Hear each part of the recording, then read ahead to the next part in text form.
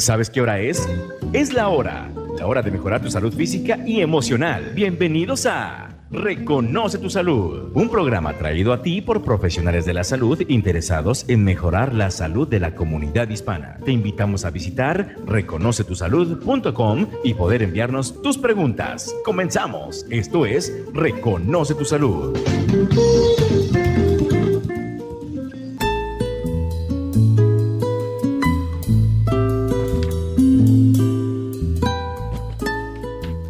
Muy buenas tardes, está usted escuchando Reconoce tu Salud, el podcast. Soy Marcela Toledo, coach de vida, y un grupo de profesionales latinos aquí en Colorado patrocinamos este programa y pues me hicieron el honor de elegirme como la persona que modera este programa. El día de hoy, como siempre, está en la producción conmigo Jorge Cisneros y tenemos un programa que yo considero que va a ser de mucho interés. Es un asunto que agobia a muchas personas en el mundo y curiosamente el tema que vamos a tratar hoy es el tema del agobio, y para tratar este tema vamos a estar entrevistando a la psicoterapeuta y consejera clínica Graciela Bauer, y pues vamos a entrar de lleno al tema, empezando por saludar con mucho gusto a Graciela. Graciela, ¿cómo te va? Buenas tardes, Marcela, buenas tardes, Jorge, y buenas tardes tengan todos. Es un placer de nuevo estar aquí con ustedes y poder hablar de este tema tan interesante como es el agobio. Y de verdad, Graciela, no lo digo de dientes para afuera. Para mí el agobio es algo que voy a tener que aceptar que casi que es pan diario para mí, el constantemente sentirme agobiada con muchas cosas que hacer. Pero pues dejemos de hablar de mí, pues obviamente me gustaría empezar, Graciela, como normalmente empezamos, tratando de definir para la audiencia lo que es el agobio. Sí, cómo no, Marcela. El agobio deriva del término latino gibus, que significa giba, carga, joroba, lomo, corcova, que es una molestia o incomodidad que llevas encima. Etimológicamente hablando, el agobio es aquel el que lleva una carga que tiene dentro de sí, como un sobrepeso, una joroba que le molesta y le incomoda. Psicológicamente hablando, se considera el agobio como un estrés, como depresión, ansiedad y a veces como una falta de responsabilidad. Y esa parte de la responsabilidad es algo que me llama muchísimo la atención, Graciela. Habíamos platicado un poquito con respecto al tema que vamos a tratar hoy, y esa parte me gustaría que la tomáramos o la tocáramos dentro de este programa. La parte de la responsabilidad es algo que tal vez a algunas personas les pueda sorprender, el que tal vez en un momento dado nos agobiamos porque no estamos siendo muy responsables con respecto a todas las tareas que nos asignamos. Pero sin adelantarme, me gustaría también, Graciela, entonces que me comentaras cuáles son esas razones que hacen que una persona se agobie. Sí, voy a hablar un poquito cómo se siente la persona agobiada. Una persona se siente saturada de obligaciones y compromisos. Siente que no tiene tiempo. Muchas veces siente que está a punto de estallar y no sabe cómo evitarlo. Se siente así como, ¿cómo diríamos? Acelerada, desbordada. Además, intenta arrastrar a otras personas a ese estado. Ellos quieren que los demás participen en su angustia. Es como que están angustiados y arrastran a otros, les cuentan sus angustias, se lo transmiten. Y para mí es una forma como de liberarse de ese agobio, pero en realidad no se liberan, sino lo asientan más. ¿Me explico? Por supuesto, Graciela. Y cuando mencionaste que las personas que están agobiadas, digamos que quieren compartir ese agobio con los demás, algo que a mí me gustaría el compartir dentro de mi experiencia con el agobio es que yo de repente observo que me quiero poner tantas actividades en mi día y quiero ser tan responsable o responder más bien a tantos requerimientos que recibo, que de repente termino involucrando a otras personas que igual pueden reaccionar con agobio o básicamente pueden ponerme un alto, ¿no? En otras palabras, lo que quiero decir, en mi caso, como persona que tiende a agobiarse, de repente no me doy cuenta que involucro a otras personas en la situación. Sí, eso es típico, Marcela, la persona que está agobiada. Tiene una necesidad como que participen en su situación, en sus sentimientos, su angustia. Mira, otra cosa que también es típico, y ya lo mencionaste tú, es que con el estrés diario, los agobiados piensan que esta condición es normal y que hay que aguantarse con las emociones negativas. Y estas emociones negativas vienen siendo frustración, nerviosismo, impotencia, sienten sofocadas, desesperadas, inquietas, molestas, y hay un desgaste físico que acompaña a todas estas emociones. Totalmente. Entonces la persona constantemente vive agobiada, y la persona que vive agobiada, en otras palabras, no sabe vivir porque no disfruta. Lo que hace, lo hace apresurada. Como dices tú, te das cuenta tú mismo, Marcela. Te apresuras, no mides el tiempo, en el momento que te dicen para algún proyecto, no lo piensas, no mides, no calculas el tiempo, y entonces aceptas esa nueva tarea, pues. Y regularmente estas personas están preocupadas por lo que va a venir u ocurrir. Por eso se llama ansiedad anticipada. Entonces no viven la vida en el presente y se preocupan mucho de lo que va a suceder en el futuro. O sea, no viven en el aquí y en el ahora. Viven sobreviviendo. Y en este caso, Graciela, a mí algo que nuevamente me gustaría agregar, teniendo tanta experiencia con el agobio, es este asunto, Graciela, de que como que estás tratando de terminar las actividades, obviamente tal como tú mencionabas, sin disfrutar lo que estás haciendo, pero simplemente viéndolo como algo más que tachar de tu lista de cosas que tienes que hacer en tu día. E incluso aquí me pongo el ejemplo de que, por ejemplo, cuando voy a llevar a mi niño a que se acueste, es decir, tienes 15 minutos para que platiquemos y para que te sientas querido porque necesito tomar la siguiente actividad, ¿no? Entonces, desafortunadamente, pues es una lástima, ¿no? El estar sintiendo como que cada actividad es algo que tienes que completar en tu lista para que, entre comillas, todo el mundo esté contento. Y eso se resume a la idea de que las personas agobiadas intentan llevar más cosas de las que pueden hacer en el momento. O sea, están haciendo algo en el momento, pero no lo están disfrutando, no lo están viviendo porque ya tienen la idea en la cabeza de que tienen que estar haciendo otra cosa.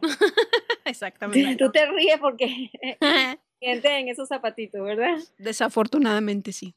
Bueno, y todo este agobio se crea con la combinación de una cantidad creciente de exigencias diarias, tareas y prisa, con un margen muy estrecho de tiempo. Y entonces la persona...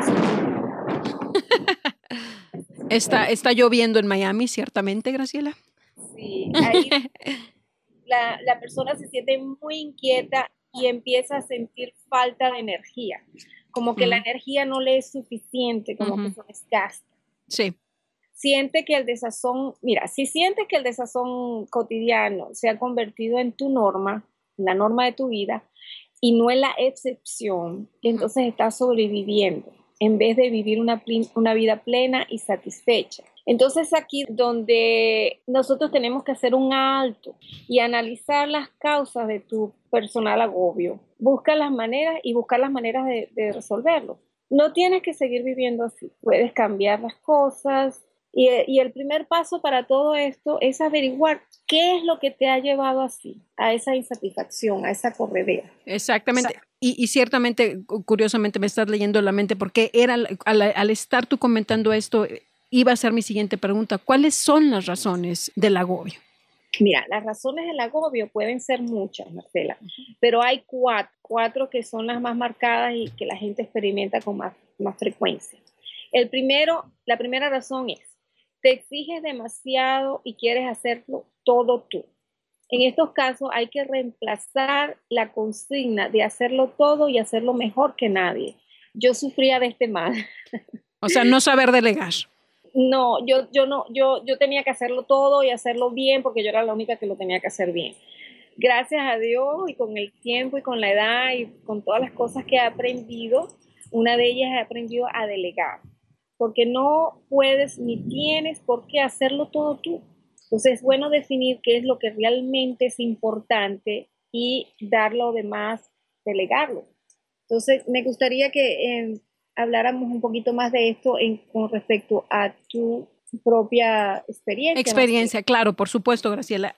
Estaba a punto de interrumpir allí porque ciertamente de repente cuando no estamos delegando, a mí me da la impresión es que no nos estamos dando la oportunidad o el espacio para que en un momento dado la persona a la que le delegaste cometa un error y entonces tengas tú que intervenir para resolver el error. Desde mi perspectiva, cuando yo no delego, esa es parte de mi temor, que de alguna manera creo que tiene que ver con lo que tú comentabas de ese acelere y de esa angustia anticipada, en la que dices, es que si pongo a hacer a tal persona esta cosa, seguro se va a equivocar y de todas maneras voy a terminar haciéndolo yo.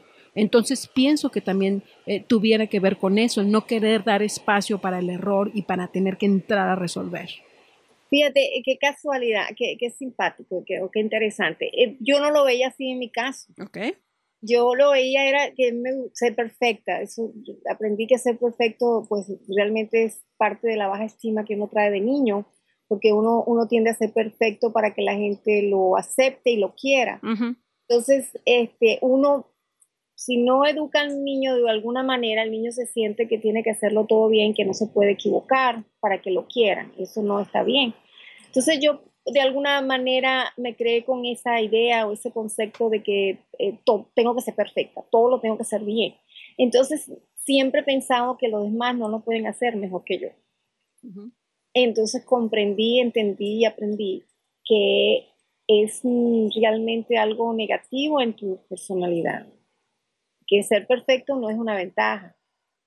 Al contrario, te da mucho estrés y tienes que estar pensando siempre que eres la única que lo tienes que hacer o la única que lo puede hacer mejor. Entonces te limitas, no tienes el tiempo para ti, tiempo personal, digo yo. En vez de delegar algo y disfrutar tú de otras cosas o hacer otras cosas, pues te limitas demasiado tu propia vida. Eso es lo que mi mamá llama, Graciela, una jaula de oro. Eso es. Entonces tiene que ver también allí con la autoestima, uh-huh, uh-huh. Con el miedo de que los demás no lo van a hacer tan bien como tú. Exactamente. Antes lo tomaba como una cosa buena en mí, una característica buena de mi personalidad. Hoy en día me doy cuenta que hay que tener un balance con eso. Bueno, ¿algún otro comentario, Jorge, sobre esto? No, lo que yo estaba pensando era, en este caso, este tipo de conductas, se puede decir que son aprendidas, Graciela, o sea, estamos repitiendo patrones de lo que vimos como niños, o cuál es el origen. Sí, mira, puede ser que veamos eso puede ser las dos cosas, que veamos a nuestros familiares, padres o la gente que nos cría haciendo así, copiamos el patrón, o por falta de estima, autoestima, tú empiezas a crear una personalidad perfecta. Y entre eso está que mejor que tú no lo puede hacer nadie. Entonces te da miedo delegar y caemos también a lo de Marcela. Si tú lo delegas y no lo hacen bien, pues te va a quitar el tiempo de irlo a corregir y terminando haciendo tú ya con mala gana, como dicen. Como ya dice, ya lo sabía, no lo iba a hacer bien porque se lo dejé hacer. Uh-huh. Entonces eso influye todo eso. Totalmente. Okay. Bueno, en la segunda estamos haciendo demasiadas cosas diferentes a la vez. El agobio es norma para muchas mujeres. Aquí vamos a hablar del sexo femenino y piensa un poquito, Jorge, en lo que significaría el agobio en el sexo masculino. Porque nosotras las mujeres, yo me puse a pensar cuando estaba escribiendo para este tema en el periódico. Las mujeres en la antigüedad, yo no tan antiguo, mi mamá, mi abuela, yo recuerdo la vida que llevaban. Ellas sí criaban sus hijos y estaban pendientes de la ropa y lavar, planchar, pero tenían mucho tiempo libre para descansar, tomaban siesta, también bordaban. Mi abuela cosía y también tejía. Tejer me enseñó a mí desde los 4 años. Tejía y eso te relaja. Esas actividades relajan. No había televisión en aquella época, cuando yo estaba muy, muy pequeña, que yo recuerde, pero las mujeres se dedicaban a otras cosas que realmente no las agitaban, sino las relajaban. Llevaban su vida como programada: en la mañana limpio, hago la comida, hago esto. Le estaba comentando a Marcela, muchas de estas mujeres no tenían carro, no manejaban, entonces generalmente el esposo las llevaba a hacer las compras. Hoy en día todo eso ha cambiado. La mujer de la vida actual, pues ya sabemos que trabajamos en la calle, unas somos profesionales, entonces competimos en el asunto profesional, entonces nos da más estrés ser más capacitada, ser más brillante, lograr nuevas posiciones en nuestra vida profesional, pues eso te da estrés. Aparte de eso tenemos la parte de la casa. Estás casada, tienes hijos, entonces hay que hacer generalmente los quehaceres domésticos, como cocinar, lavar, atender el niño, criar el niño, las tareas. Ahorita me puse a pensar que a veces hasta una mascota, porque el esposo no está o los niños, entonces hay que sacar la mascota afuera, caminar el perro, darle comida, limpiar aquí, limpiar allá. Y todo eso se va sumando al compromiso o a la responsabilidad diaria de tener un negocio, tener un trabajo o tener algo que hacer afuera de la casa. Y muchas veces tenemos niños con niños especiales que necesitan un tiempo más especial para ellos, un tiempo donde hay que bañarlos, cuidarlos, atenderlos, llevarlos al médico. Otras veces vivimos con nuestros padres, si hay alguien en la familia que tiene una enfermedad crónica, nos hacemos cargo de eso. Entonces es agobiante, nada más hablar de todo eso ya te sientes agobiada de que el peso tan grande. Y por otro lado, para finalizar con la historia de las mujeres, tenemos la parte de nuestra parte privada, nuestra parte de ser mujer. Entonces queremos ir a la peluquería, nos queremos pintar el pelo, que nos corten el pelo, que nos hagan las uñas, queremos visitar a nuestras amigas.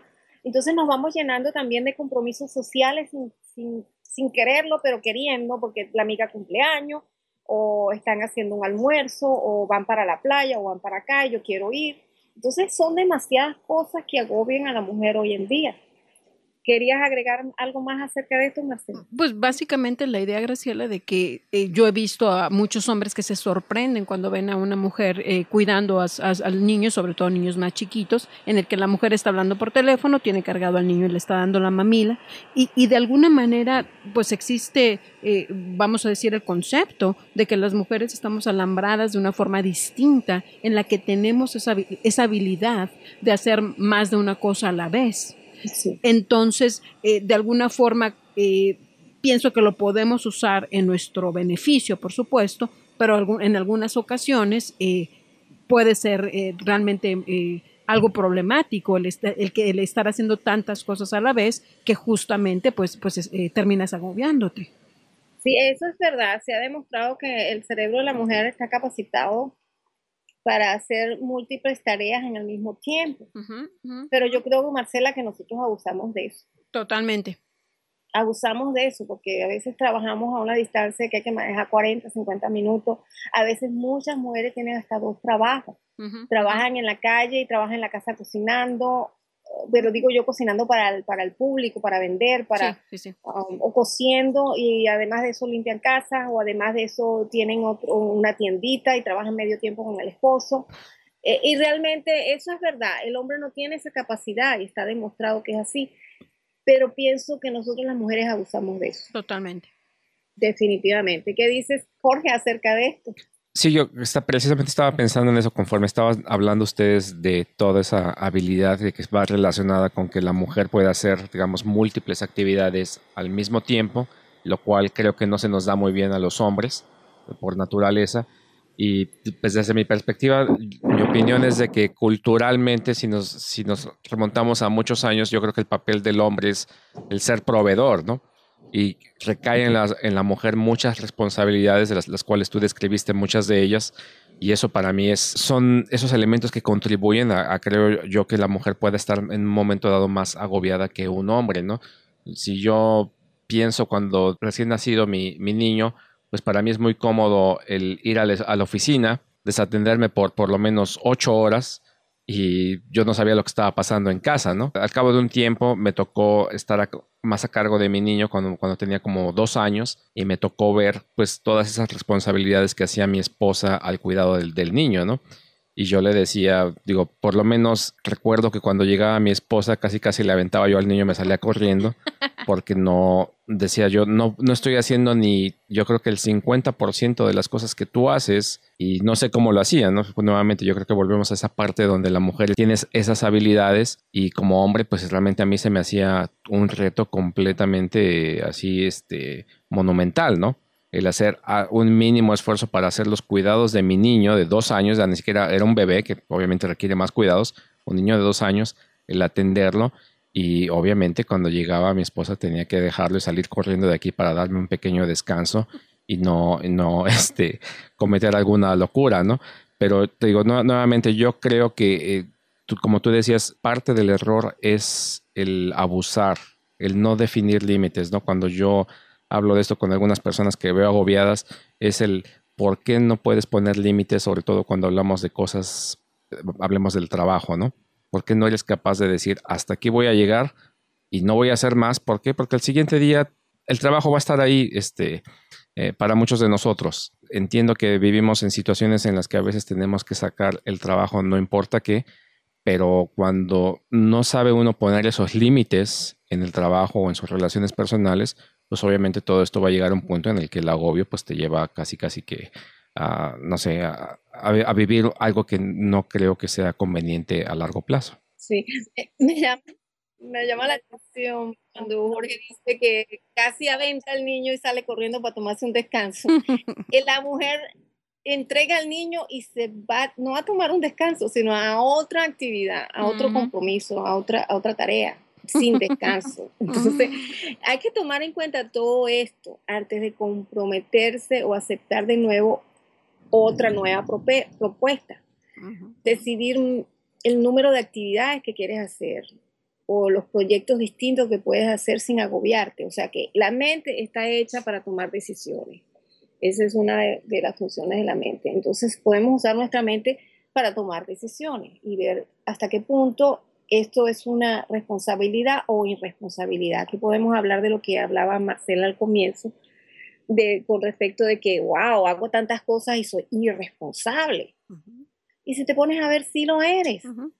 Sí lo eres porque eres irresponsable con tu salud mental, con tu físico. Todo esto desgasta, fatiga, cansa. El estrés sumado es la madre de todas las enfermedades. Entonces, hasta cierto punto es una irresponsabilidad de cómo manejas tu tiempo y estás siendo irresponsable cómo estás viviendo tu vida. La vida no está hecha ¿verdad? Para sobrevivir, la vida está hecha para vivirla plenamente. Eso es muy fácil decirlo ahora, pero cuando uno está dentro de eso, es cuando no sabe qué hacer, no sabe qué decidir, no sabe por qué se siente así. Y me parece muy interesante, Graciela, como mencionas, esa irresponsabilidad con respecto a cómo te estás tratando a ti mismo. Pero cuando originalmente platicamos de esta temática, yo también lo veía como una responsabilidad, tanto con las personas con las que te estás comprometiendo, y estoy pensando en compromisos personales, como también irresponsabilidad con respecto a tu trabajo, porque tú estás diciendo, ay, sí, te acepto hacer ese proyecto, este otro proyecto también, pero a la hora de la hora, tal vez ninguno de los proyectos va a ser terminado con calidad o a tiempo. O a tiempo, eso es verdad. Y pues entonces, Graciela, hasta este punto hemos hablado de dos razones muy interesantes, muchas exigencias a uno mismo, hacer muchas cosas a la vez. ¿Cuál es esa tercera razón? Bueno, la tercera razón es no saber decir no, poner límite ni a las personas ni a los proyectos que se te presentan. Sí. Es importante que te des cuenta de que todo lo que haces o ejecutas es una lección tuya. Tú y solo tú es el que elige cuál de tus prioridades es la más importante. Claro. ¿Qué vas a hacer o no vas a hacer? ¿O a quién le dices que sí y a quién le dices que no? Y repito lo que dije anteriormente, la mente está diseñada para tomar decisiones. Entonces hay que aprender a decir no y poner límites. Es fundamental para que vivas una vida más plena y más relajada. Aquí en decir no tiene que ver mucho también con la autoestima. Ujú. Cuando uno no dice no, cuando uno no sabe decir es porque quiere complacer. Claro. La mente piensa o el niño piensa, porque esto viene de tu infancia, que si tú complaces te van a querer, Ujú. te van a tomar en cuenta, te van a determinar y decir, wow, mira, lo hiciste. Y la gente no hace ni eso, porque encima te quedas resentido. Mira, Exactamente. ya dejé de ir por una fiesta para cuidar a los 5 niños y no sé qué, y ni las gracias me las dio. Ujú, ujú. Es así, tú complaces y después no recibes lo que quieres, la recompensa que quieres, que es que te tomen en cuenta o que te quieran más o que te acepten más. Eso no es la manera porque te van a aceptar más. Entonces aprendemos a no decir no por miedo de que no nos van a querer o no nos van a apreciar o no nos van a aceptar. ¿Algo que agregar allí, Marcela? Mira, Graciela, creo que esto de los límites es un tema muy, muy importante en el que me gustaría profundizar. Pero, ¿qué te parece, Graciela, si nos das esa cuarta razón, causa del agobio, para después irnos a un corte, por favor? Sí, mira, la cuarta es cuando subestimas el tiempo y la energía que vas a llevar cuando vas a llevar a cabo tus proyectos o compromisos. Uh-huh. Entonces hay que planificar con tiempo y a tiempo. Es aconsejable considerar más tiempo del que tú crees que vas a necesitar para terminar una tarea, para no terminar agobiado o estresado. Pues es así como Graciela Bauer, psicoterapeuta y consejera clínica, nos ha explicado 4 razones que son causa del agobio. Vamos a tomar un pequeño corte para escuchar a nuestros patrocinadores y al regresar del corte a mí me gustaría que elaboráramos un poquito más con respecto a los límites, a esa tercera razón que Graciela nos explicó con respecto a que el agobio es el resultado de no saber decir no y de no saber poner límites. Quédese con nosotros. ¿Estás convencido de que no puedes ser feliz? ¿De que no puedes bajar de peso? ¿De que otros logran lo que se proponen y tú no? Tus creencias determinan tu vida. Pasa lo que crees. Libera tus creencias negativas. Cambia tu vida. Llama a Graciela Bauer, psicoterapista, consejera clínica, al 303-775-9060. 303-775-9060. Llegaste a este país con el deseo de mejorar tu vida y la de tu familia, pero hoy te sientes abrumado por el trabajo y sin rumbo definido. Reencuentra tu rumbo. Llama a Marcela Toledo, coach de vida, al 720-771-3374. Nunca es tarde para recuperar la energía y la motivación. 720-771-3374. Ten la confianza de que tú mereces alcanzar tus objetivos. 720-771-3374. Si tiene dificultades para manejar su ira o su enojo, se siente deprimido o tiene problemas de alcohol o drogas, permítame ayudarle. Soy el Dr. Frank Clavijo, psicoterapeuta, especializado en problemas con alcohol, drogas y violencia doméstica. Mi teléfono es 720-839-7196. Tengo amplia experiencia para tratar problemas emocionales tanto de adolescentes como adultos. Ofrezco consejería individual, de pareja y familia. 720-839-7196. Para mayores informes, visite mi sitio web franclavijo.com o llámeme al 720-839-7196.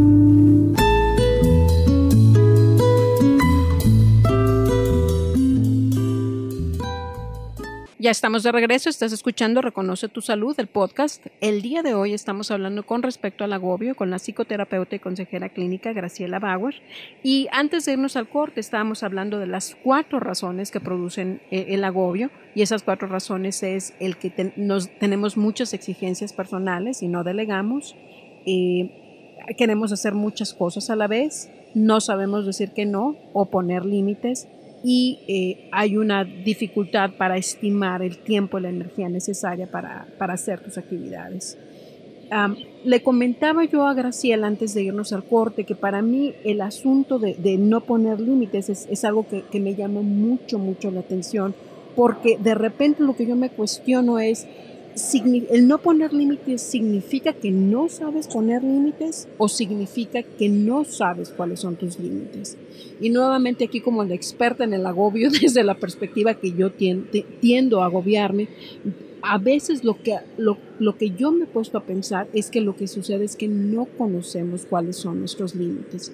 De alguna manera es como que estos límites estuvieran relacionadas con esa cuarta razón que mencionó Graciela, que tiene que ver con el tiempo y la energía. Es como decir, yo creo que sí me va a alcanzar el tiempo para hacer tal actividad, o yo considero que sí voy a tener la energía para hacerlo, sin saber honestamente cuál es ese límite de tiempo, cuánto te va a tomar la actividad, o cuál es ese límite de la energía como tal. Es ese pedirnos más y seguir dando, muchas veces sacando energía de donde ya casi no la hay, como para continuar haciendo las cosas que comprometimos. Entonces, quería yo darle una especial atención a este asunto de los límites, porque analizando a personas que como yo de repente están haciendo muchas cosas a la vez, de repente a mí me da la impresión de que desconocemos hasta dónde podemos llegar y en algunos momentos hasta terminamos involucrando a más personas para poder completar lo que queremos, sin reconocer que realmente nuestras responsabilidades, vamos a decir que podemos comprometernos a hacer las cosas que dependen de nosotros, y que es muy importante en este asunto de los límites, pues es realmente cuestionarse hasta dónde puedo, cuánto tiempo tengo, qué tanta energía necesito, como para empezar a evaluar hasta dónde es que puedes llegar con esos límites. Pues como te comentaba, Graciela, este es un asunto muy, muy cercano a mi corazón, por decirlo así, y por eso es que quería hablar un poquito con respecto a esto de los límites. Pero me gustaría, y me gustaría decir algo más, en el sentido, Graciela, de que cuando mencionabas al agobio como una joroba, como una jiba, curiosamente pensé en los camellos, que ciertamente en este caso esa joroba les sirve para tener su reserva de agua en el desierto, pero los camellos curiosamente caminan muy despacito con tanta carga que tienen, sí. Y es curioso porque una persona agobiada como en mi caso, definitivamente quiero continuar caminando rápido a pesar de que traigo esa jorobota en la espalda. Es incómodo, es molesto, es un peso que llevas encima, o sea, un peso figurado. Uh-huh. Sí, llevas totalmente una carga, como una joroba de hacer y hacer y hacer. Uh-huh. Haces demasiado y a veces tratamos de cumplir con todo. Mira, me llama la atención eso del tiempo, porque desde que yo conocí a mi esposo, él hace construcción, y él cuando hacía un contrato, él se ponía a hablar conmigo, me dice, esto me va a durar, esto lo puedo hacer yo en 3 semanas. Entonces firmaba el contrato y decía que lo hacía en 4. Y me dice, siempre pongo una semana más. Porque yo sé que lo puedo terminar antes, pero si se presenta algún inconveniente, yo no voy a estar apresurado, estresado, esperando que lleguen las ventanas y no las trajeron, o esperando, y ya yo me comprometí a terminar en una fecha. Claro. Entonces él aprendió de muy joven que es mejor complacer al cliente de una manera bien compuesto el tiempo, porque la gente siempre dice, oye, tiene 4 semanas aquí, no ha terminado, me dijo que lo terminaba en 3. O algo así, y entonces eso te deja una mala imagen como profesional. Claro. Y siempre lo recomendaban muchísimo, y lo más que decían era, bueno, es que él dijo que terminaba en 3 semanas, en 4 semanas, y lo hizo en 3 y media. Y es que él calculaba, y era muy sabio, era muy sabio, porque nunca llegó retrasado. Exactamente. Yo nunca lo vi estresado en la meta final. ¿Sabes lo que es eso? Terminar un trabajo. Llueve, no puedes poner el concreto, pasa esto, pasa el otro, hay mucha nieve, entonces no, el frío. Mira, es estresante. Y eso lo ponemos al trabajo de un constructor, pero es un trabajo para nosotros también, en cualquier tipo de trabajo. Claro. Nunca calculamos más, y por sernos perfectos y por hacerlo mejor que nadie, entonces pensamos que en 3 semanas estamos listos y le decimos a la gente en 2 semanas y media. ¿Sí o no? Exactamente, exactamente. Y además es esa idea, justamente eso de los límites también tendría que ver con el no considerar esos imponderables que comentabas, ¿no? Llovió, no me terminaron de entregar el material, lo que fuera, que puede impactar, digamos, tu fecha planeada.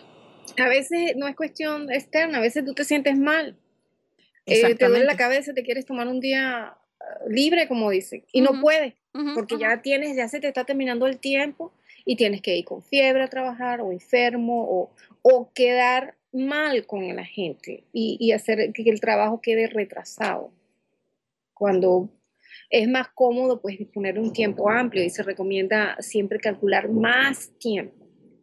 Exacto. Más tiempo. Si tú piensas que en este tiempo lo termino, ponle más días para tú estar tranquilo. Exactamente. Bueno, ahora voy a hablar un poquito de las llaves o de la clave para evitar, reducir, manejar o controlar esta tensión nerviosa que nos produce el agobio. Okay. La primera es enfocarse conscientemente en el aquí y el ahora. Vivir más en el tiempo presente, cuando estés haciendo tus cosas, disfrutar las cosas en lo que estás haciendo y no pensando en lo que te viene o en lo que va a pasar o en esas cosas así. La segunda es dedicar un tiempo al día o a la semana, cada semana, a no hacer nada. Esto suena así, Marcela, para nosotros como que, ¿what? ¿Qué? Tomarse un tiempo de no hacer nada, pero conscientemente. Eso mantiene a ayudar la salud física estable y psíquica, estable.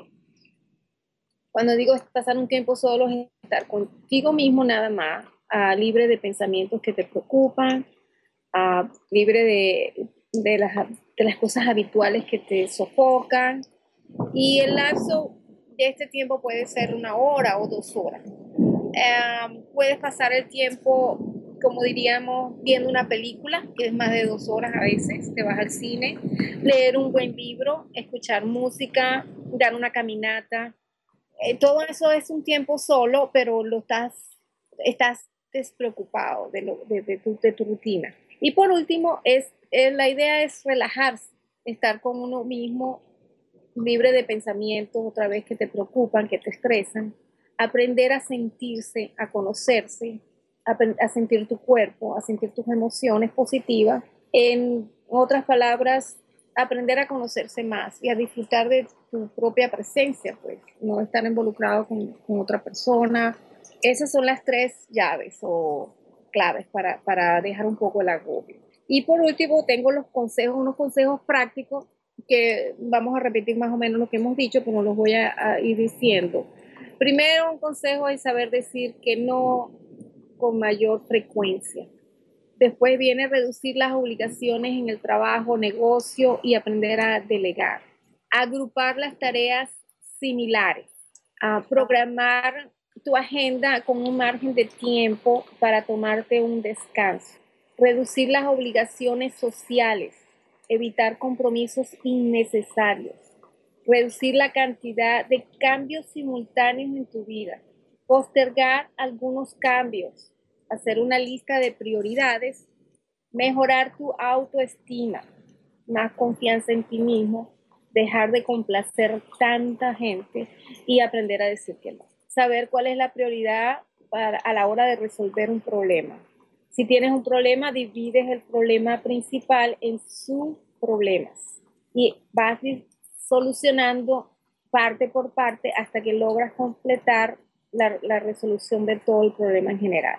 También es bueno aprender estrategias para confrontar las situaciones difíciles. Nunca es bueno eludir problemas, o sea, hacerse la vista gorda hacia los problemas, porque eso produce más incertidumbre, inseguridad y el miedo aumenta. Sí. También es bueno llevar una dieta sana, balanceada, evitar la cafeína, las bebidas alcohólicas, tomar agua, hacer ejercicio, dar caminatas al aire libre, buscar tiempo para tu propia diversión, ir a un baile, visitar amigos, porque el embotamiento disminuye la energía mental y la capacidad intelectual. O sea, si estás embotado, no rindes, Marcela, eso es lo que quiere decir. Si estás cansado con la mente embotado, entonces vas a hacer otra actividad y no te rindes, estás cansado. Entonces también se habla de un horario ordenado para dormir, tratar de dormir a la misma hora o tratar de dormir las mismas horas siempre, lo que se ajuste a tu cuerpo, a tu biología. Tener tiempo para hacer técnicas de relajación, como CD de relajación guiada, también masajes antiestrés, es una buena idea, leer libros de autoayuda, cambiar los malos hábitos de salud y comportamiento, buscar ayuda si no sabes cómo manejar el estrés. Y por último, quisiera decir que salir del estado del agobio, Marcela, y solucionar depende solo de ti. Tú eres el único que decides cómo vivir tu vida, tú eres el que decides cómo utilizar y manejar tu tiempo. O sea que en dos platos, como dirían en mi país, es hacer un alto, sentirte así, darte cuenta que ese es un agobiado. Pues ciertamente, Graciela, todos estos consejos que nos das con respecto a cómo manejar el agobio y nos hablas con respecto a poner límites, decir que no, relajarse, etcétera. Hay uno que para mí, Graciela, como hemos estado comentando en esta plática y entre broma y serio, yo diciendo que soy la experta en el agobio, algo que para mí ha sido muy importante, Graciela, es pedir ayuda. Desde la perspectiva de pedir ayuda a tu familia, es decir, tú pon la mesa, o tú ve por el pan, o la ayuda en tu ambiente de trabajo. Oye, ¿tú cómo has hecho esta tarea? ¿A quién le has preguntado o de quién has recibido esta información? De tal manera que no te sientas agobiado siempre pensando que tienes que investigar todo y tienes que empezar tú desde el principio y hacer todo. Entonces, ese pedir ayuda para mí es muy, muy importante, Graciela. Sí, yo estoy de acuerdo, Marcela. Podemos pedir ayuda a los familiares en la vida cotidiana, en el trabajo, y delegar, más que pedir ayuda, Claro. en el caso de delegar, funcione. Somos muy estrictos con nosotros mismos y pensamos que nosotros somos los únicos que lo hacemos bien, y como comentaste tú, llega un momento que pensamos, se van a equivocar, no lo van a hacer bien, y yo soy la que lo tengo que hacer y perder más tiempo en esto cuando yo lo hago de una vez y lo hago más rápido, ¿no? Entonces, para cambiar un poquito eso, podrías empezar a delegar funciones y si tienes la expectativa de que la persona lo hace erróneamente o no lo va a hacer como tú piensas, darle la oportunidad de que la persona lo haga a su manera. Claro. Y en dado caso, si la persona no lo hace bien o te pide dar instrucciones. No necesariamente tú tienes que decirle a la persona, deja que yo lo hago. Y vas a acomodar el error de la persona. Deja que la persona arregle sus propios errores o aprenda a resolver el error que cometió. Le estás dando el chance de que aprenda algo más y no se sienta también un poco mal hasta cierto punto, porque a veces uno, no, deja que yo lo hago, tú no sabes hacer bien. Estás dando un mensaje de que no sabes hacer las cosas bien, si estamos hablando de tus chicos, de tus niños. Claro. Casa. Entonces, enséñales a corregir. Mira, no lo hiciste de esta manera, yo te dije que lo hicieras de esta manera, bueno, arréglalo de tal forma. Y empiezas a delegar sin tener esa presión de que a la final lo tengo que hacer yo. Exactamente. Y la otra también, Graciela, que es muy rescatable dentro de esta lista de consejos prácticos para manejar el agobio, es lo que comentaste con respecto a vivir el aquí y el ahora. Y para mí, Graciela, eso es algo que ha servido mucho, o a mí me ha servido mucho, porque cuando me siento con muchísimas cosas que me gustaría hacer al mismo tiempo todas, cosa que es imposible, por cierto, en el momento, Graciela, en que yo me enfoco en una tarea, inmediatamente me empiezo a calmar. Entonces, ese para mí, Graciela, es un muy, muy buen consejo que nos das dentro de esos pasos para liberar el agobio. Sí, me gustaría añadir un poquito más sobre esto, en cuestión de que cuando la gente está tan abrumada, tan recargada, la mente está por todos lados, como decimos, está haciendo una cosa y está pensando en otro. La gente ni siquiera sabe cómo está en el presente, Marcela, porque dice, bueno, ¿cómo me pongo en el presente? Si tengo la mente a millón, como dicen en mi país, está dando vueltas, rapidísimo. Volando. Entonces, una de las formas como anclarse es, puedes empezar a sentir tu cuerpo. Te anclas en el sentido que sientes tus pies que pisan la tierra. Siente tu cuerpo donde estás sentado, si estás sentado, como tus músculos de las piernas están en contacto con la silla, como tu espalda se recuesta de la silla. Entonces, empezar con los sentidos. sentir tus manos, dónde las tienes puestas, cómo se siente la tela que tienes puesta, el traje, el pantalón, el bullín o lo que quieras. Entonces, una vez de esto empiezas a respirar profundo y tratando de respirar con el estómago, con la pancita, como dicen ustedes, llegar el aire tan profundo como puedas. También es recomendable respirar en colores, es como un poco divertido, pero a la vez te ancla con tu respiración. Imaginar que entra el aire de color, un color preferido tuyo, ya sea verdecito o azulito, o el color que quieras. Respiras ese color y lo exhalas, pues. Entonces, ya una vez anclando con tu cuerpo, estás físicamente en el presente, respirando te trae al presente, pues puedes calmarte más, centrarte más, enfocarte más en lo que estás haciendo. Si estás, un ejemplo, cocinando, ve el color de la comida, dónde están las ollas, qué es lo que estás haciendo, o sea, viviendo. Si estás afuera, contempla los árboles, el color del cielo, la brisa que te pega, o sea, vivir el presente. Porque a veces ni siquiera, siempre nos dicen, no, ponte en el presente, en la aquí y ahora, y cuando tenemos esas mentes que están volando, porque están volando, no te puedes ni parar, ni sabes cómo. Entonces es una manera de saber cómo, anclándose con tu cuerpo, con los sentidos, con el cuerpo, con la piel, con los músculos, lo que estás oyendo. ¿Qué estás oyendo en este momento? ¿Qué estás viendo en este momento? ¿Qué estás sintiendo con tus manos en este momento o con tu cuerpo? Entonces es una manera de caer en el presente. Y ciertamente, Graciela, son muchos consejos muy, muy buenos para liberar el agobio, pero ¿qué pasa, Graciela, cuando una persona pues ha intentado muchas de estas técnicas y definitivamente no puede dejar de sentirse agobiada? ¿Eso es algo en el que tú como consejera clínica y psicoterapeuta les puedes ayudar?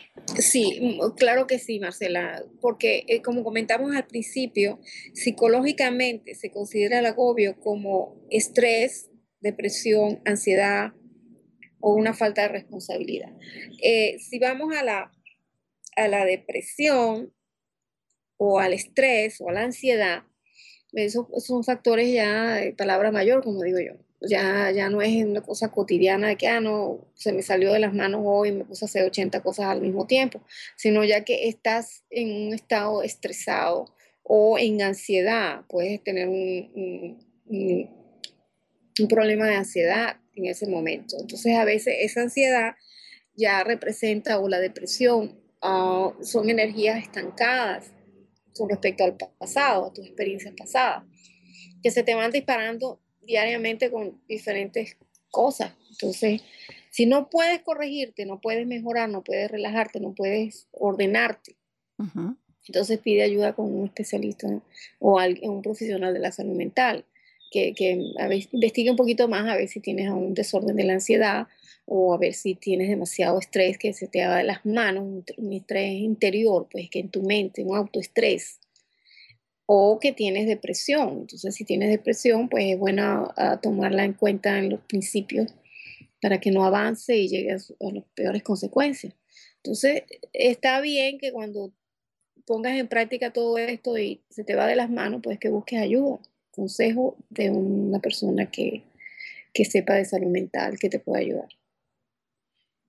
Y sabemos, Graciela, pues el público debe haberse dado cuenta de que estás ubicada en Florida, y me imagino que una pregunta que nuestra audiencia pudiese tener es, ¿cómo es que puedo yo contactar a Graciela Bauer y si es posible que yo trabaje con ella de manera remota? ¿Sí? ¿Se puede, Graciela? Claro, como muchos saben, pues he estado en Colorado por mucho tiempo y tenía mi práctica privada allá. Cuando lo hacía, también trabajaba a larga distancia en otros estados como Nuevo México, la misma Florida, en Venezuela, en otros países, México. Entonces trabajaba mucho con gente mexicana, de los mismos clientes que me pedían que atendiera a sus familiares. Lo puedo hacer a través del teléfono, no hay ningún problema. He notado ahora que trabajo más por teléfono desde aquí porque tengo muchos clientes que me siguen llamando de Colorado, que es igual o mejor. El sistema auditivo, la persona está más calmada, yo uso mi voz en mis terapias. y están menos distraídas y están en un medio más seguro, están en su casa, en su cuarto o sentados arriba de su cama, que es diferente a que manejes en la nieve, llegas alterado, te pierdas, no sabes la dirección, entonces llegas y te distraes con la oficina, que esta es Graciela, la ves que está vestida hoy, que no está vestida, los cuadritos. Hay cierta distracción, ¿verdad? Que influyen, pues, en este momento, en el momento de la terapia. Pues, telefónicamente, desde que estoy aquí, he recibido nuevos clientes de Colorado, que me los han referido las mismas personas de Colorado y entonces quieren, aunque sea por teléfono. Hay un sistema y después me dicen que les gusta y me siguen llamando. Tengo una persona de Nuevo México en este momento que me llamó y me dijo, tengo una hermana en Colorado, ¿cuándo me da cita para yo tomarme un viaje a Colorado? Le dije, yo estoy en Florida. Y la señora dijo, no puede ser, ¿y ahora qué hago? Y entonces estamos en tratamiento, estamos trabajando, pues no en tratamiento, sino trabajando con lo que ella necesita. Y está bastante contenta y nos falta sus citas y ha tenido una recuperación bastante rápida. Actualmente tengo alguien en Canadá, tengo varias en Venezuela, tengo una en Argentina, la señora de Nuevo México y así otros clientes que vienen de diferentes estados o fuera de Estados Unidos. No hay ninguna diferencia. Puede ser por teléfono y puede ser a través de Skype. Skype es bastante bueno porque me ven y podemos hacerlo casi como personalmente. Así es que ya lo sabe, la barrera no es la ubicación que usted tenga con respecto a Graciela. Si usted gusta contactarla para resolver sus problemas de ansiedad o de depresión, puede contactarla. ¿A qué teléfono, Graciela? Me pueden contactar al 303-775-9060. Repito, 303-775-9060. Tengo una página que es Graciela Bauer. Si ustedes van a reconocetusalud.com, hay un enlace.